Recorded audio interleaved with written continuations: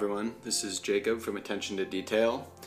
We've got an interesting special episode for you today. Usually I'm very excited to record these episodes, but this one happens to be a very tough one, and it might be a tough episode for some of our listeners too, and so I just want to alert them to that right off the bat, that this is, this podcast is usually meant to be an uplifting and optimistic podcast, but the classical music world this week lost, especially people my age, lost a really dear friend in violinist and conductor Greg Cardy. Passed away just a few days ago. And a lot of us in the classical music world have been dealing with the emotions of grief and loss and mourning. And so naturally, I think what a lot of us do is turn to music. And so this episode is going to be about music and loss, grief, dealing with those emotions. And so the first half, I interviewed a music therapist, Suzanne Hanser, who was a great interview, and I think you'll really enjoy listening to that. She had some great tips on how to use music to help with the grieving process, the loss process, getting through adversity. And then the second half of the episode is really meant to be a tribute to our friend Greg, who, as you will hear in the tribute, was a larger-than-life personality and affected so many people. And so I called upon many of my friends, colleagues in the music world to call in and suggest a piece of music that reminded them of Greg, or that they've been listening to, a piece that they've listened to in periods of grief or of mourning. And so it's a really tough episode in a way for me to record, but I want to thank the many friends that I called on, who came on, were really open and honest, free in talking about this tough time. The episode ended up being a little long because so many people called in, and we've just seen how massive a reach Greg had, but hopefully this episode serves both as a exploration of music and some tough feelings, the feelings of loss and grief, and also a tribute to a dear, dear friend in Greg Cardy. So without further ado, here is our episode on music and grief from Attention to Detail. All right, so I am joined now by Suzanne Hanser, a professor of music therapy at the Berklee College of Music, a great school of music just down the street from where I went at New England Conservatory in Boston. She's the past president of the World Federation of Music Therapy and the National Association for Music Therapy. She's written many books and papers, which I recommend you go check out. And I want to thank her so much for joining us. Welcome to the podcast, Professor Hanser. Thank you so much, Jacob. Happy to be here.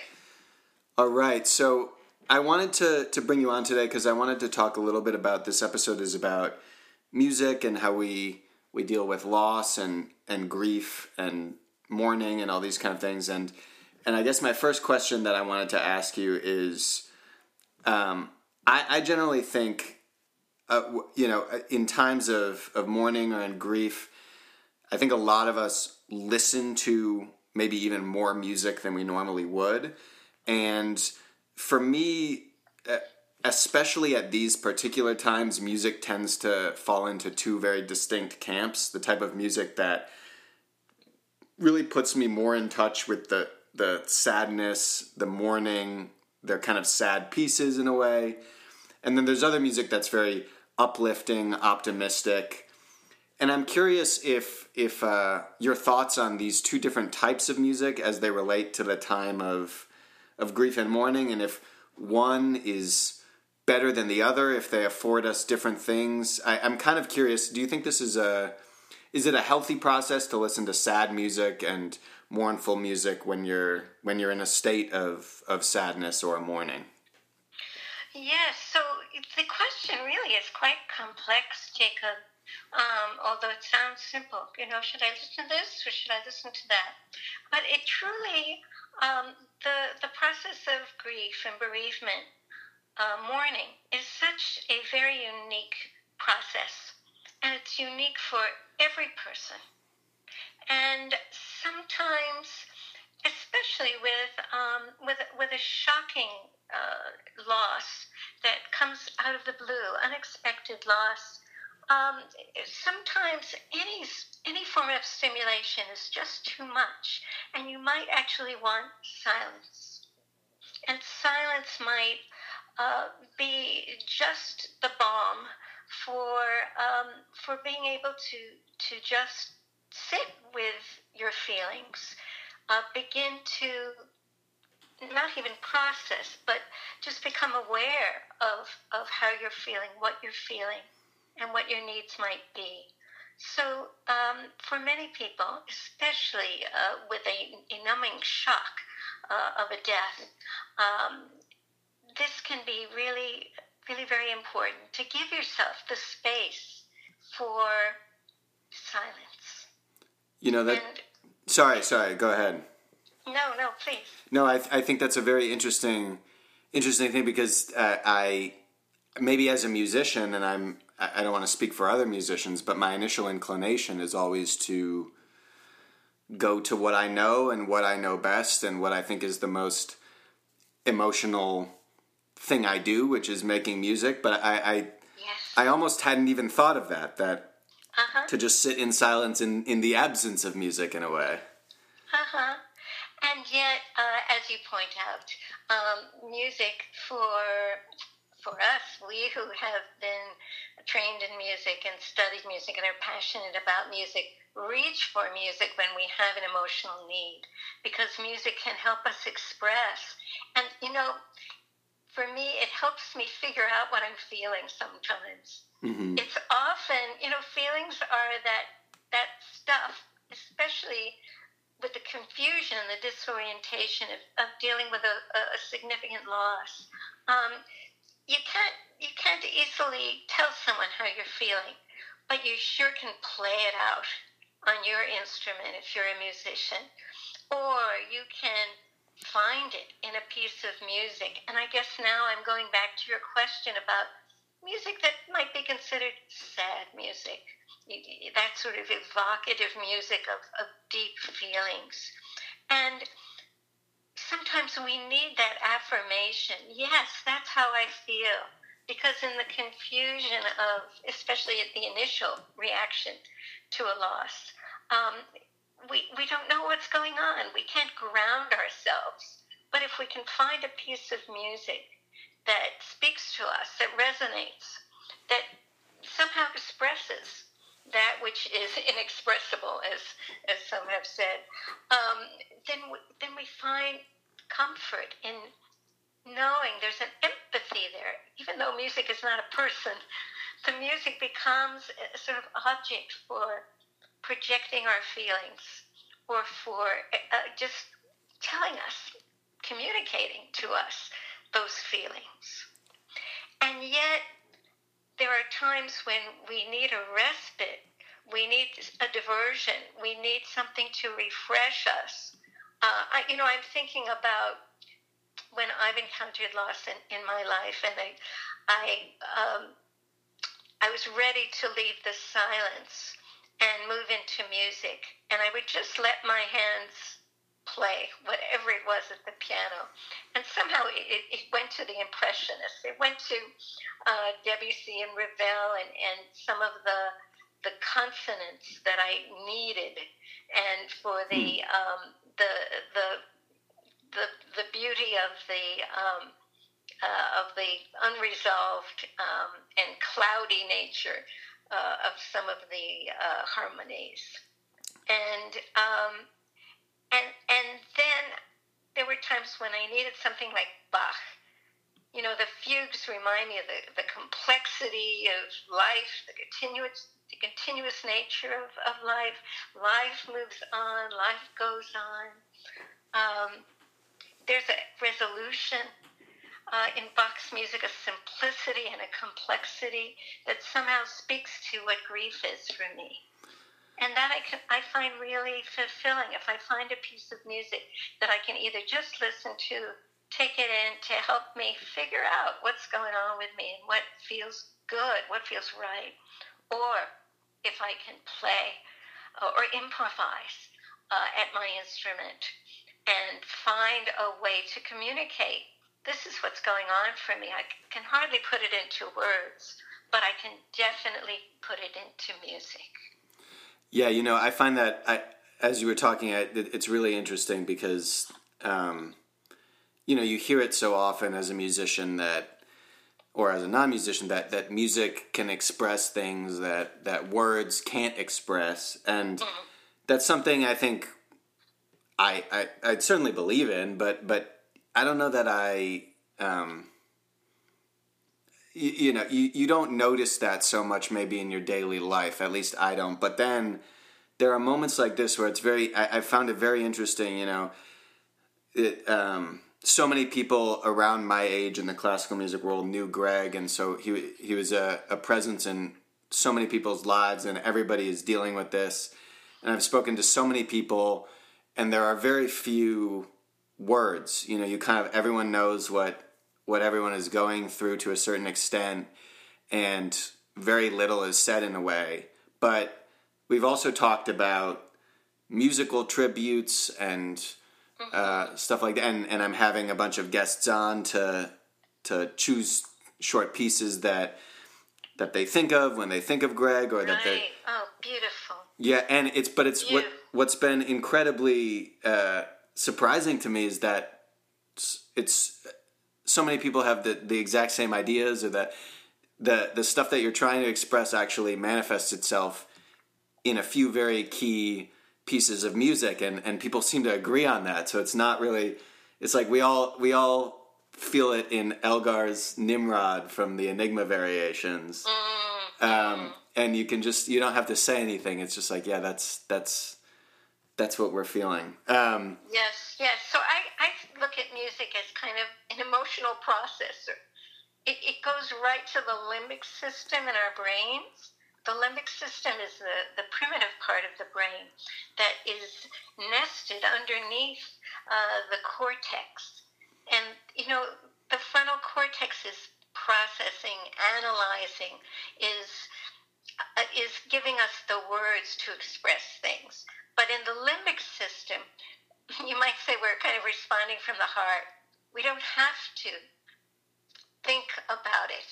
We know that this is going to move us deeply, such as Nimrod, the music that you're talking about, and that music that whether we perform it, improvise around it, listen to it, it's without censorship, without limitation. It is expressing something that is deeply the essence of who we are. Well, I was actually that gets to the question that I was just about to ask you, which is kind of why music, and maybe you want to talk a little bit more about it. But is there? I think you touched on it right there. But the idea is there. Maybe you already started talking a little bit about the science behind music therapy. But why is it that music is a particularly potent therapeutic tool? Do you have some thoughts on that? Yeah. There are many ways to look at it, and if you just want to talk about the neurology, the brain, music infuses so many parts of the brain that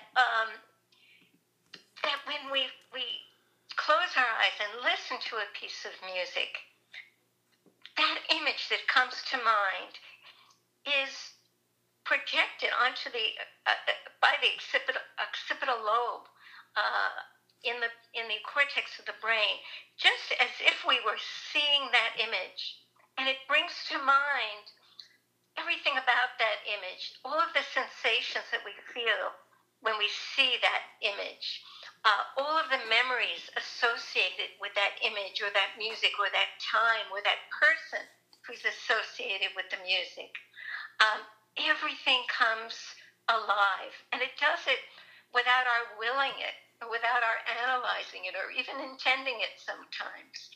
It brings us to our visceral selves. We have to move to it we are musical, rhythmic beings. Our blood is coursing through our circulatory system. Our heart rate is telling us when the rhythm of the heartbeat. When we are breathing, we are rhythmic creatures. When we're walking, we usually walk in rhythm, and so we are musical. I mentioned so much of our brain, but so much of our bodies are also musical, rhythmic for sure, and spiritually, those things that we can't quite understand, and the existential issues that come up, especially after experiencing a loss. These are deep questions. We don't have answers, but music is amorphous enough for us to project onto it how we feel.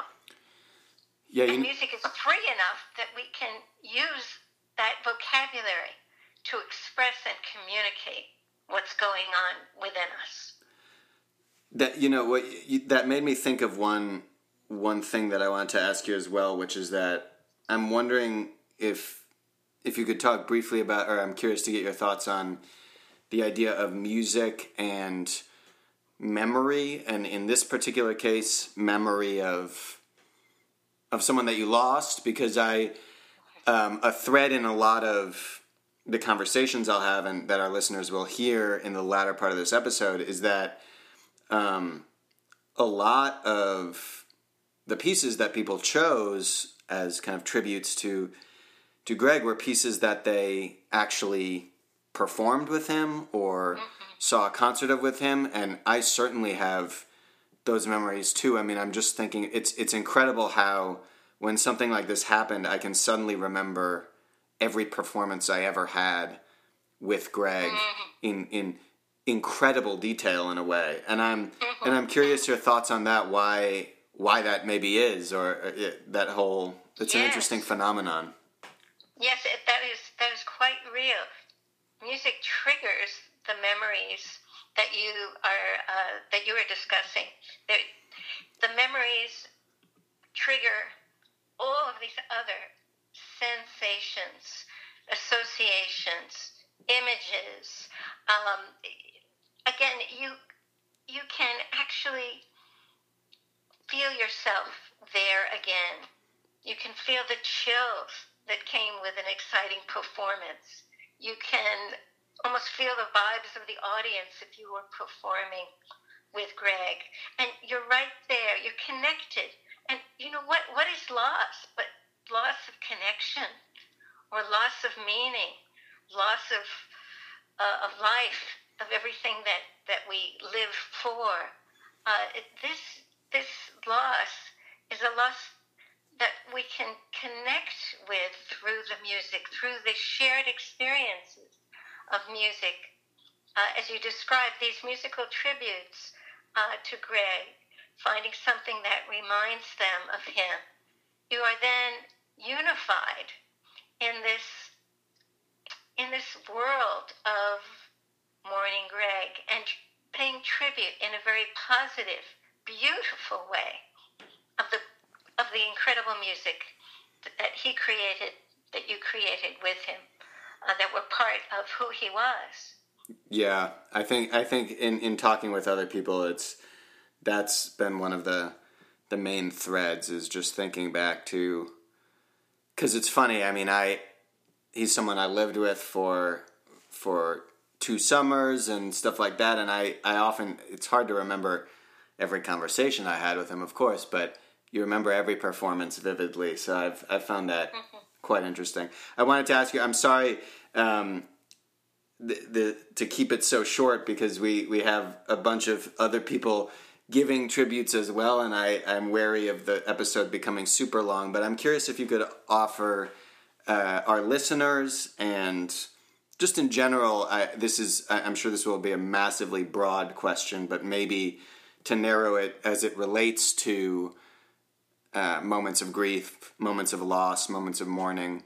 Are there some music therapy techniques, exercises that one can do to take a healthy approach to something like this? And is there something that you would recommend maybe once you've gotten past that period of silence, as you mentioned? So, again, each person's journey through grief is quite unique, but becoming aware of what you are feeling and what you need, and exploring that through music. This is what music therapy is about at that stage. We really want to connect and understand, reflect, and become aware of what's happening. And we want to make sure that we're connecting with memories and not pushing the fears away, not avoiding the existential questions that are coming up and the very real feelings of grief. To explore those, to express those, and to communicate those through music is very healthy. Painful sometimes during the process, which is why music therapists are often called upon to be present, because going through this alone can be very difficult, and you want to make sure that you have the support of someone who understands and can guide you through this musical journey that you're taking through the loss and through your own grief. Well, I think when I think about, I think a lot of classical musicians a lot of people are critical of the classical music world, and it's one filled with anxiety, it's one filled with pressure. But I have to say, I can only hope that everyone has a community that it's been incredible to see in light of this tragedy, how the classical music community, especially people around my age, have come out and supported each other, and it's just been kind of incredible in a way, and I can only hope, and I'm sure it's not the case, but it's something that hopefully we can aim for, is that everyone has a community like that can rally and can really offer support to friends in times like this, because as you mentioned, it helps to have other people who are doing it with you. And it's also good to know, of course, you hit it right on the head. I mean, my initial approach is obviously to not listen to any sad or emotional music, because it's painful and you don't really want to do it. You want to avoid that, but it's good to know that doing that is healthy. And it sounds like you, Jacob, are creating a community, a supportive, loving community, to give tributes to Greg, to enable people to share memories of Greg, to keep his talent alive, his legacy of music alive by continuing to perform and to share performances of the music that was important to him. These are incredible ways, very healthy ways of expressing, supporting one another. These are the key to healthy coping with a very difficult and tragic loss. Well, I appreciate that. It was an immense talent and an immense legacy that he left and will continue to leave. So, Professor Hanser, sorry to keep it short, but thank you so much for joining us today, taking a little bit of time at what is a very challenging time for everyone, and being so open with this. I really, really appreciate it.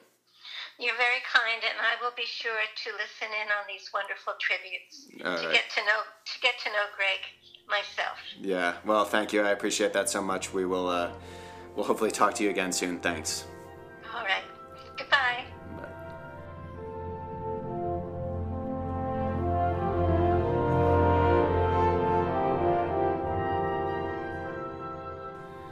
All right, so now I'm joined by Kevin Lynn, incoming concertmaster of the orchestra that I also work for, Indianapolis Symphony, and I believe a roommate of Greg's and fellow student at Colburn. So Kevin, tell us a little bit about how you knew Greg and your interactions with him. Yeah, I was roommates with Greg my third year of undergrad at the Colburn School. And we also played in the infamous Conus Quartet. I think for all the Colburn people out there, they'll know exactly what I'm talking about. So we had this chamber group that was kind of like a joke. We kind of, put it together because we were all good friends. But then we ended up doing some really good work together. And then, so the piece that really reminds me of Greg is Beethoven's String Quartet number 2 in G major, Opus 18 number 2. It was like we worked on this one piece, the first movement of this piece, for the entire semester with Mr. Leonard, and we just, it was just happening because we weren't really practicing it, we were kind of screwing around, but it ended up being one of the most fun performances I've ever had in a studio setting, not only because Greg was so nervous during the concert that every time he had a solo, basically, he would noticeably shake. And, we would listen, and for years later, we would always listen back to these recordings, and of course, Greg being Greg, he would always make fun of himself for it, but this is definitely one of those pieces that is, reminds you of how funny and kind-hearted of a person Greg is, and we all miss him very much. One thing that we often do as musicians is I think it sounds like for you and for me as well, and for a lot of people, you have these really vivid memories of people who you actually played stuff with, and it sounds like you can even remember very minute details of the performance because it's so much about the people that you're playing with and not necessarily the music. So excellent choice. Thank you so much, Kevin, for this Beethoven Opus 18 number 2. We'll listen to a little clip of that.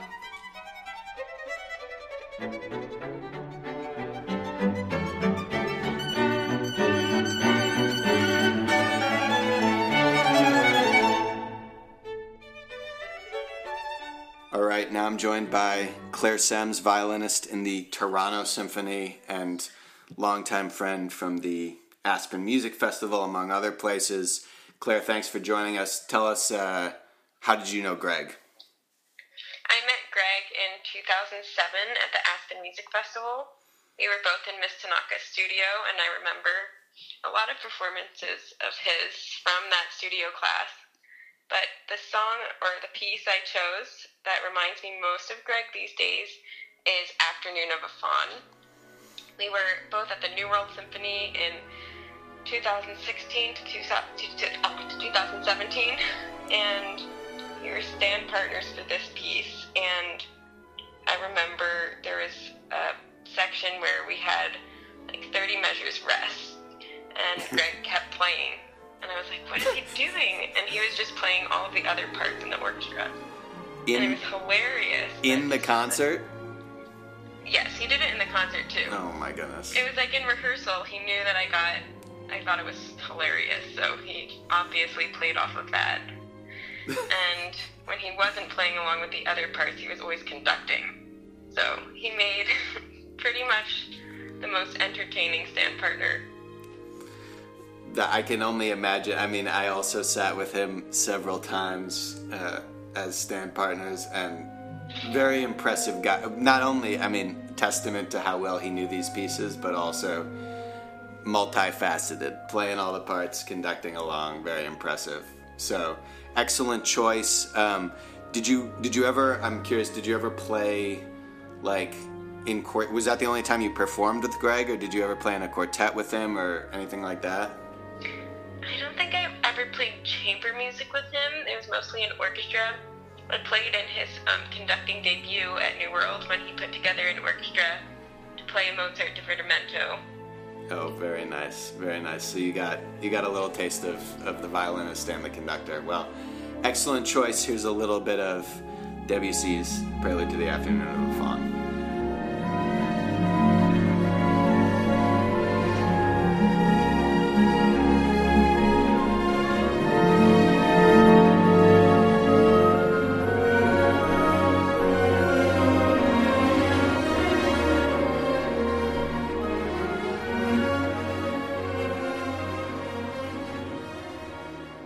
right, I am back now, joined by Radu Paponio, Associate Conductor of the Naples Philharmonic, Naples Orchestra.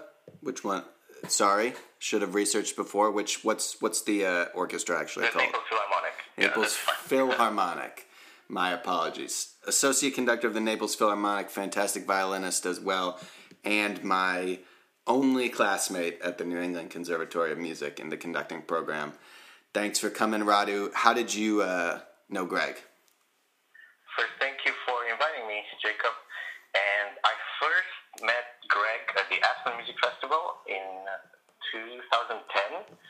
And little did I know that we were going to become very, very close friends, because we both attended the Colburn Conservatory for the next 4 years. And we were in the same studio together. And we really became very close friends by being practice buddies. For 4 years, we always practiced in the same part of the building. We had the same 2 practice rooms. And I would say almost every day we were there and talked, each day about pretty much everything there is to talk violin related. And I'm very happy to say that our friendship continued when he went to Juilliard. We overlapped a little bit on the East Coast because I went to the New England Conservatory, where you and I were colleagues, and we visited each other during that period. And even as recently as February, he visited me here in Naples, and we had a beautiful day where it was another study day. We both studied scores and talked about so many different things. It's fantastic. Well, so many people, especially from that's been a thread, is that he knew people from Colburn, Aspen, Juilliard, incredibly well connected guy. So, what piece did you choose here for Greg? So I chose the 5th movement from Beethoven's String Quartet, Opus 130. This is the Cavatina. It's a very, very beautiful slow movement. And the reason I chose it is because I find that Beethoven, particularly in his late period, he has these incredible moments of apparent simplicity.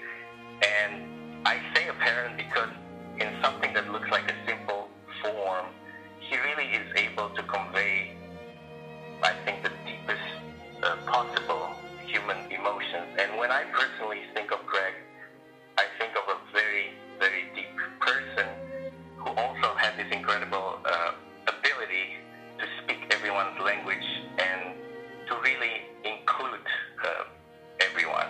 And I think that really is amazing.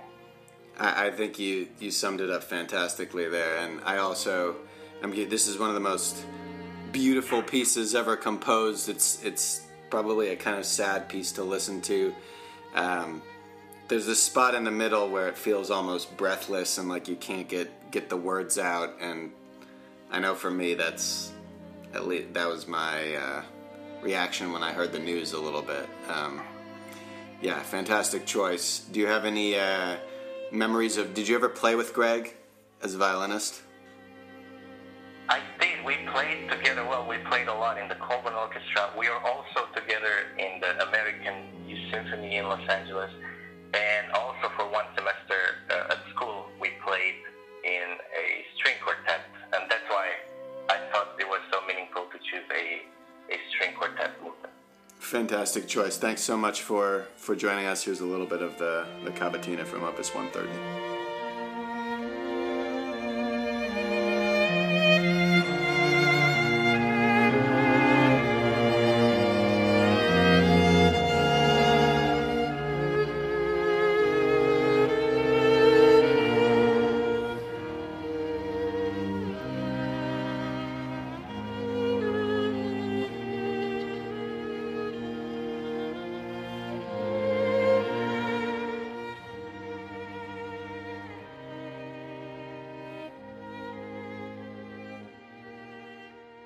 All right, I'm now joined by Evan Blomberg, violinist in the Cincinnati Symphony and also a violin student from the Colburn School. So, Evan, can you tell us a little bit about how you knew Greg and what piece you've chosen?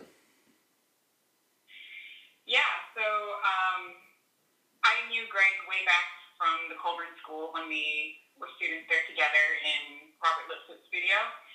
And I'm sure a lot of people have, similar feelings when they think of a friend and you think of all the memories you have playing with them and spending time with them at school and summer festivals. So one of my most vivid memories with Greg is also a chamber music experience when we did a string quartet together at the Aspen Music Festival, and that was the Mendelssohn Quartet in A minor. And I just remember working on that first movement with him and the rest of the quartet, and he would just always make every rehearsal so entertaining, and we end up just having so much fun together. And he's one of those people who just, music would never cease to, keep him interested and make him excited, and he would just, it's almost like,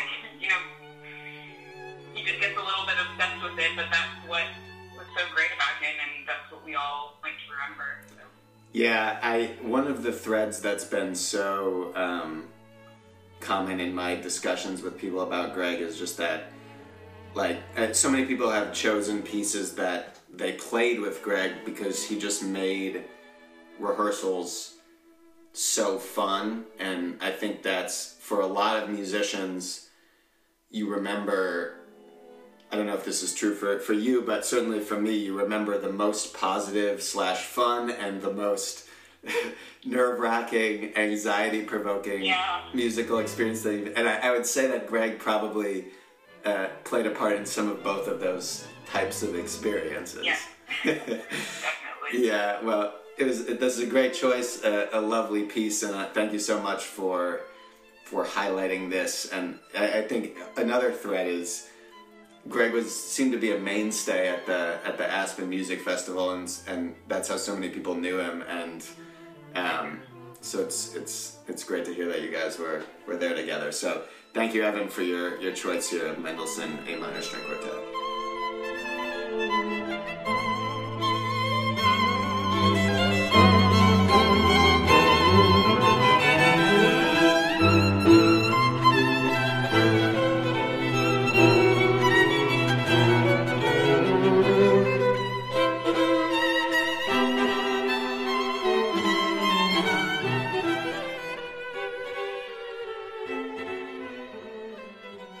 All right, I'm now joined by Andrew Brady, principal bassoon of the Atlanta Symphony. We go way back to Tanglewood, and Andrew, I wanted to ask you, how do you know Greg? Greg and I were schoolmates at Colburn. I believe he was one class younger than me. I think that's right. And so Colburn is such a small school, so I always kind of interacted with him on the periphery. But when I roomed with him at Tanglewood in 2012 was when I really got to know him a little bit better. I very vividly remember your guys' room. Spent a lot of time in that room. I remember exactly what it looked like. So tell us, what piece did you choose in tribute to Greg? So I chose Beethoven Opus 18 number 2, the string quartet in G major, and specifically the first movement makes me think of Greg. While I was at Colburn, they would have weekly performance forums, and the first time that I heard that piece was at one of those, and it was a group that Greg was playing in. And it's just such a sunny movement, sunny opening, and kind of a lot of jokiness going on, and it kind of reminds me of Greg. But there's also some moments of real sincerity that are kind of lurking underneath. So I feel like that's kind of a good comparison to Greg's personality. He's just always kind of impish and fun and wanted to make everybody laugh, but underneath there was always some sincerity. For sure. It's funny that you chose that piece because, in fact, I think we had another member of the quartet, Kevin, on, and he mentioned that piece as well. So. Yeah, and there's another memory with that piece, which I don't know if he shared, maybe because he didn't want people to go look for it, but there is a video of that quartet rehearsing, and they were kind of just having fun, and they were slumped over chairs and like playing their part while hanging over a chair and like kicking their legs, some kind of exercise or something. And yeah, so it was just kind of hilarious, and I think it's just such a good picture of his silliness and how he interacts with other musicians. I have never seen that video. I'm going to have to go check out that video right now. So excellent choice, Andrew. Thank you so much. Beethoven, Opus 18, number 2 for the second time. Thanks so much for joining us. Thank you.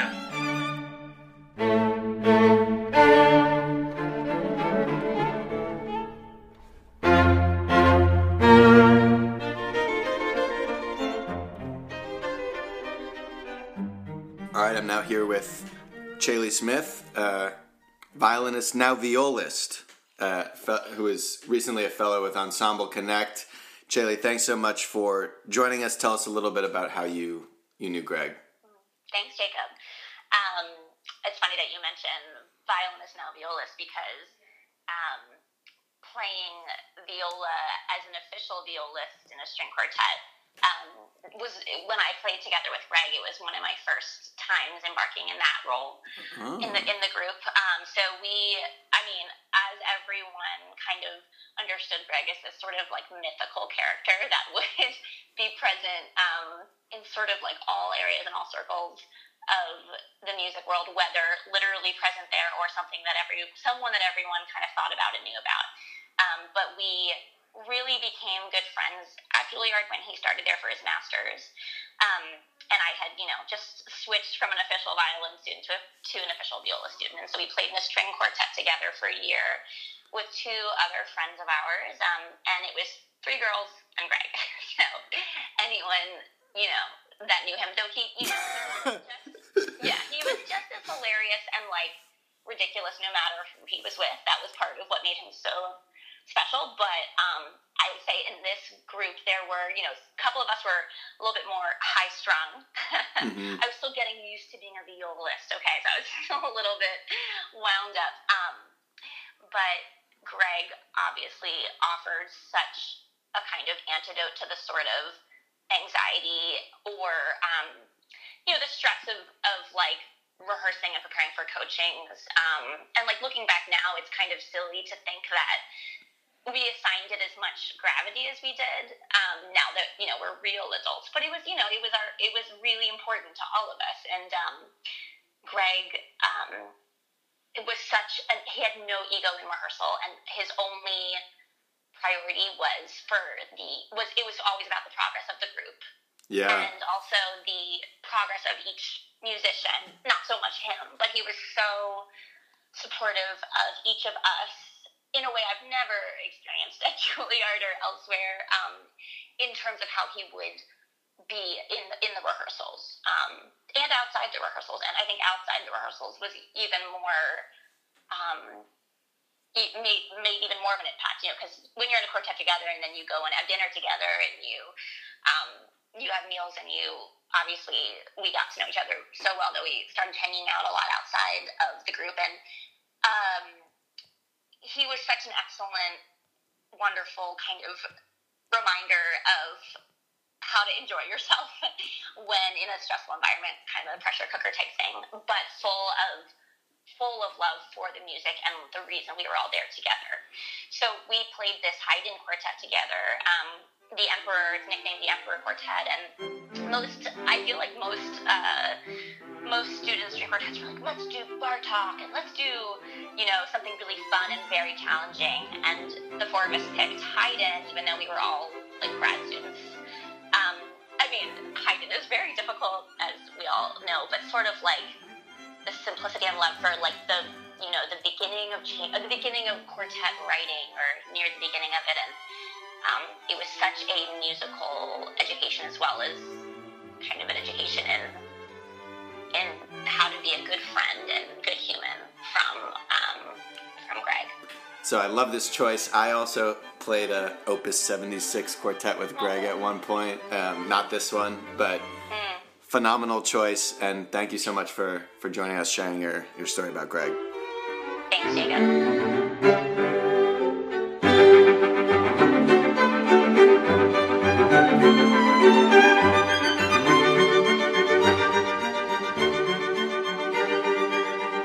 Now I am joined by Pei-Ming Lin, second violinist in the National Symphony Orchestra, former principal second violinist of the Indianapolis Symphony Orchestra. Very sad to see him go. But Pei-Ming, tell us a little bit about, how did you know Greg? I knew Greg, we first met, I think, at NYSOS in 2014. But then we spent 2 years at Newell together, and that's when I really got to know him. And I remember, actually, I've been thinking, obviously, back to a lot of memories of Greg, and I vividly remember a particular moment at the ISO where I walked on stage and I said hi to you. You were sitting at the front of the second violins, and you were like, turn around, look who's subbing this week. And lo and behold, it was Greg. So he played in your section at the ISO as well. Yeah, exactly. Yeah, I think that was the last time I saw him. That was last year, so we caught up a little bit there, but I mostly knew him at New World, and that's where I got to know him the best. That's perfect. So what piece have you chosen for us today?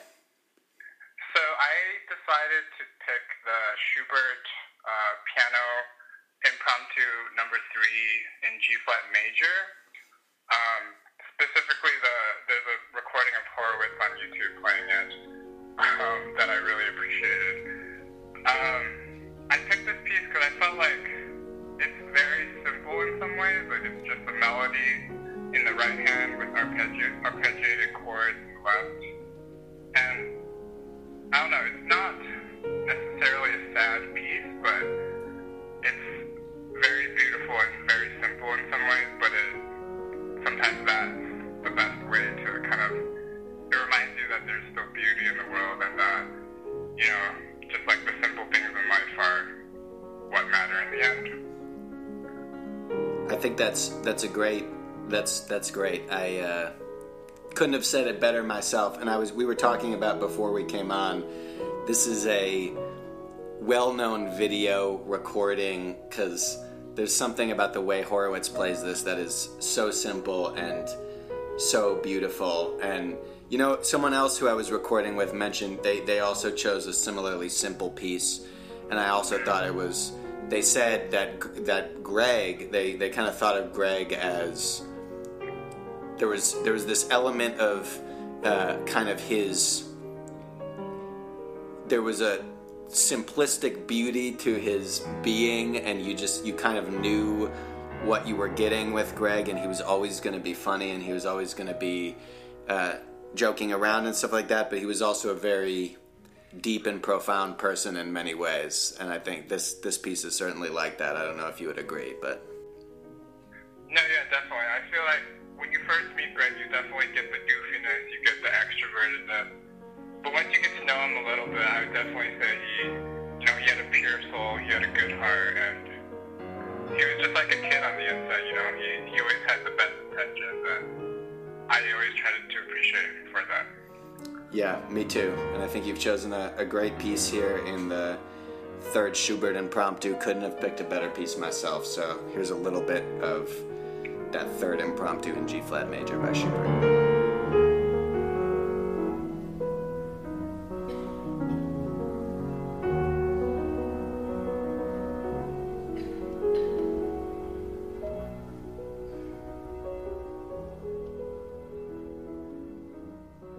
All right, so I'm back with Ben Maness, resident conductor of the Houston Grand Opera, also a distinguished cellist.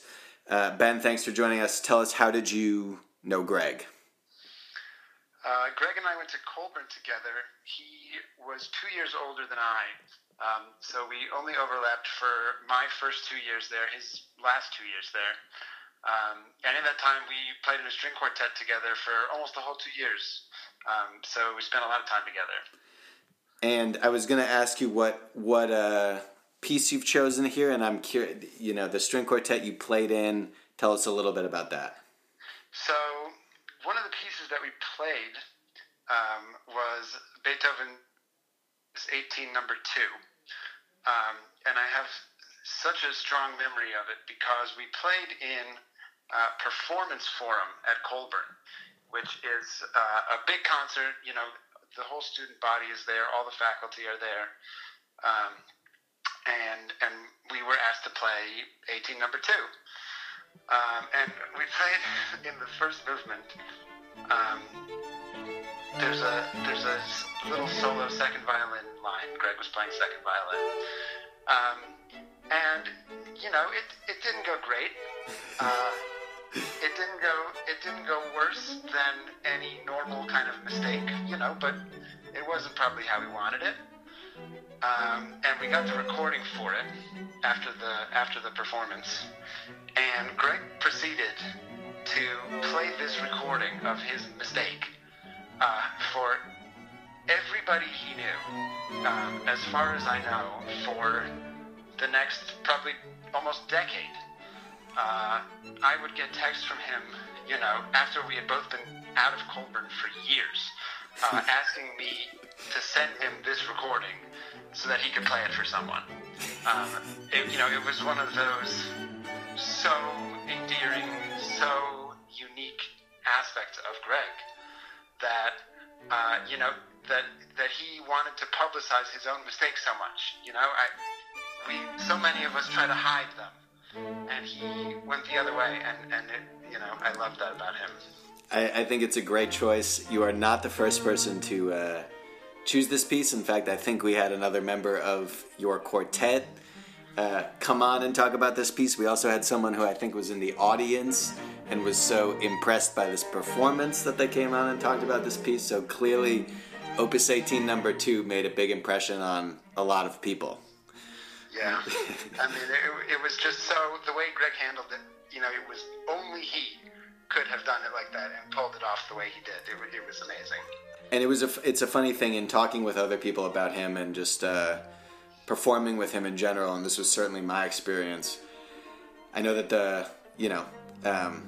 a lot of times in classical music, performing is a very anxiety-wrought experience, but he had this magical ability to make it fun for everybody else, like playing in a group with him, it was really a joy. So yeah, it really was. Thank you so much for suggesting this piece. It's been a popular one, and thanks for joining us. Okay, thank you, Jacob. Thanks a lot.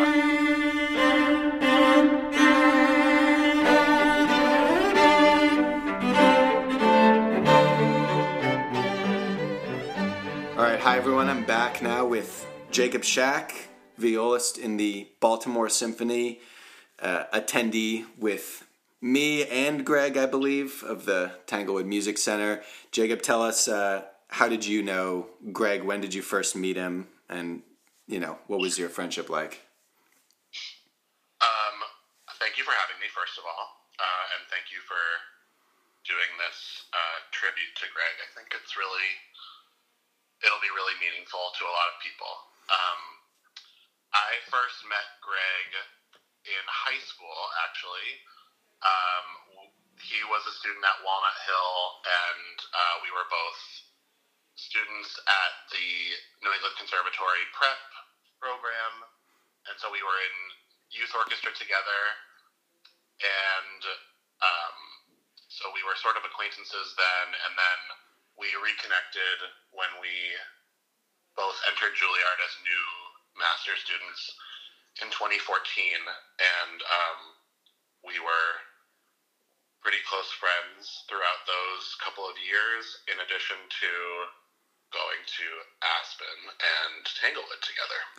So yeah, it was, we had a good friendship, and yeah, he was a very, as I'm sure has been said before, a very unique person who loved being around people, and I would often, when trying to get a hold of him in New York, have difficulty because he was constantly spending time with tons of different people, and he would routinely arrive at parties, after 1 a.m. and just because he had been other places with other people, and it just speaks to how loved he was, and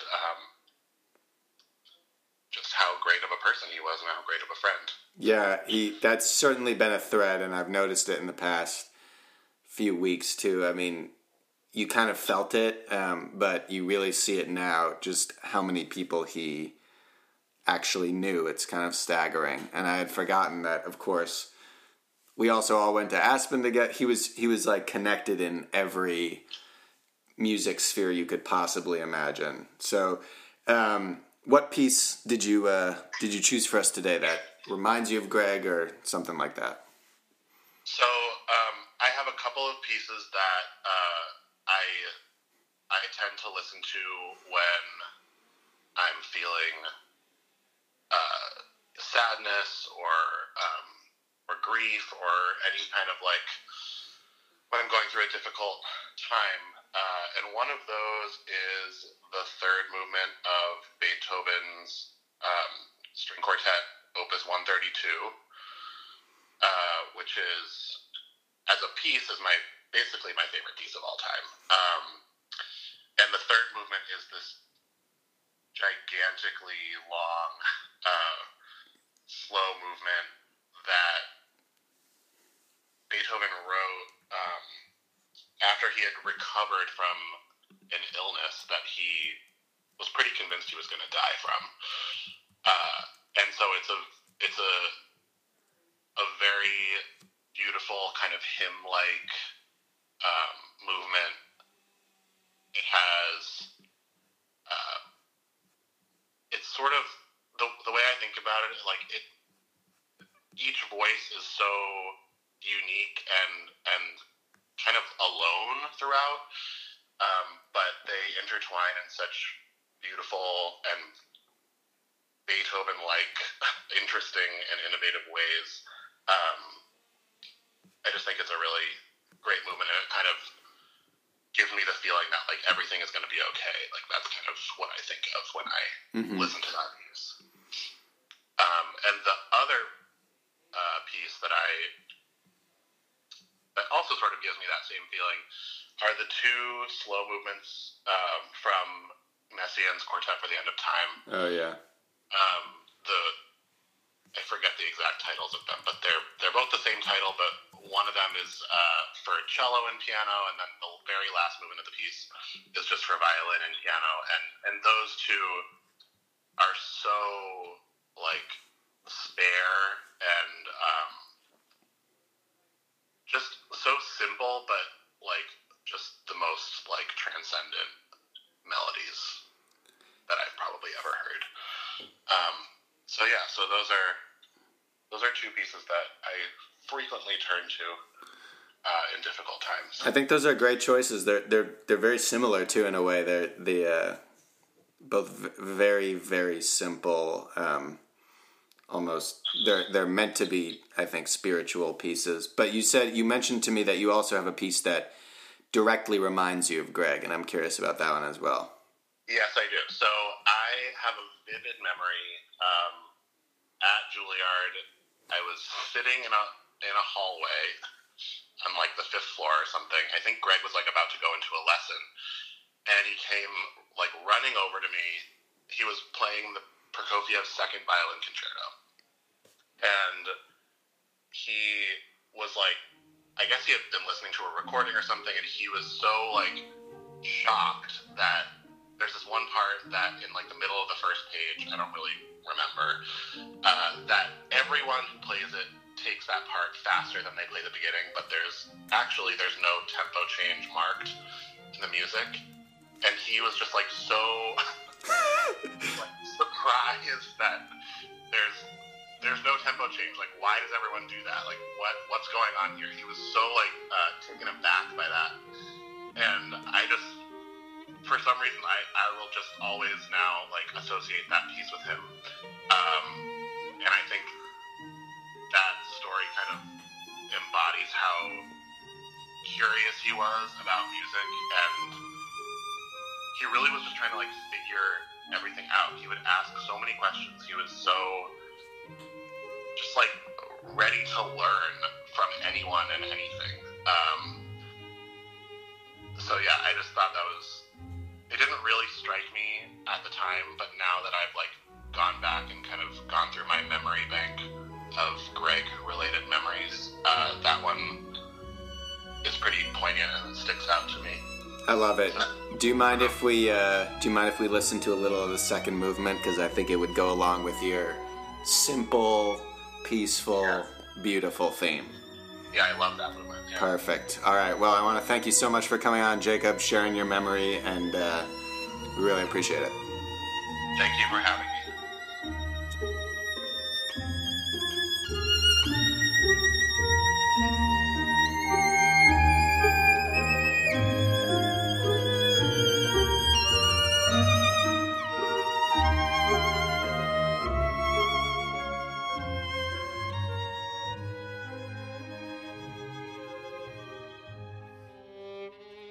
And finally, I wanted to give my own piece in tribute to Greg, such a dear friend. I remember when I met him 8 years ago at Tanglewood, we were put in the same quartet together, and little did I know that he would, from then on, be one of my closest friends.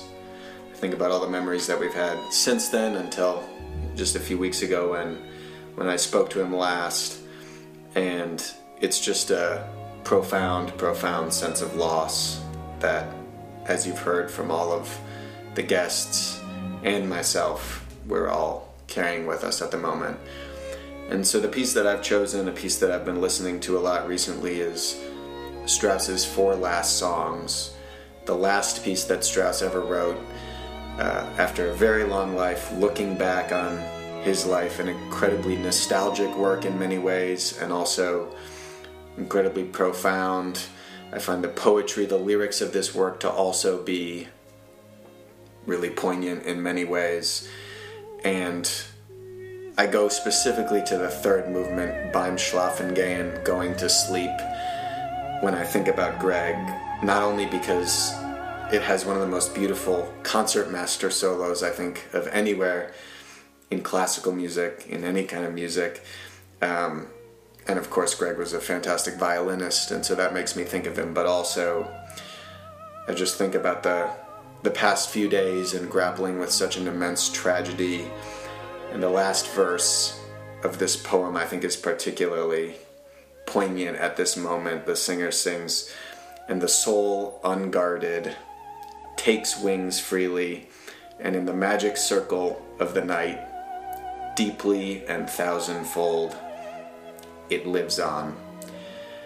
And I just think, in talking with so many friends recently and hearing all of these tributes, it's clear that Greg's impact, his legacy, will just stay with us for so much longer than, unfortunately, he was able to stay with us, with his life being so tragically cut short. And it's with a profound, profound sense of loss and grief that we listen to these pieces and we attempt to grapple with such a painful, painful loss in Greg. We all miss him very, very much. I hope you've enjoyed is not really the right word, but I hope you've appreciated this tribute to an incredible friend, an incredible musician, one who, as I mentioned, will be sorely, sorely missed.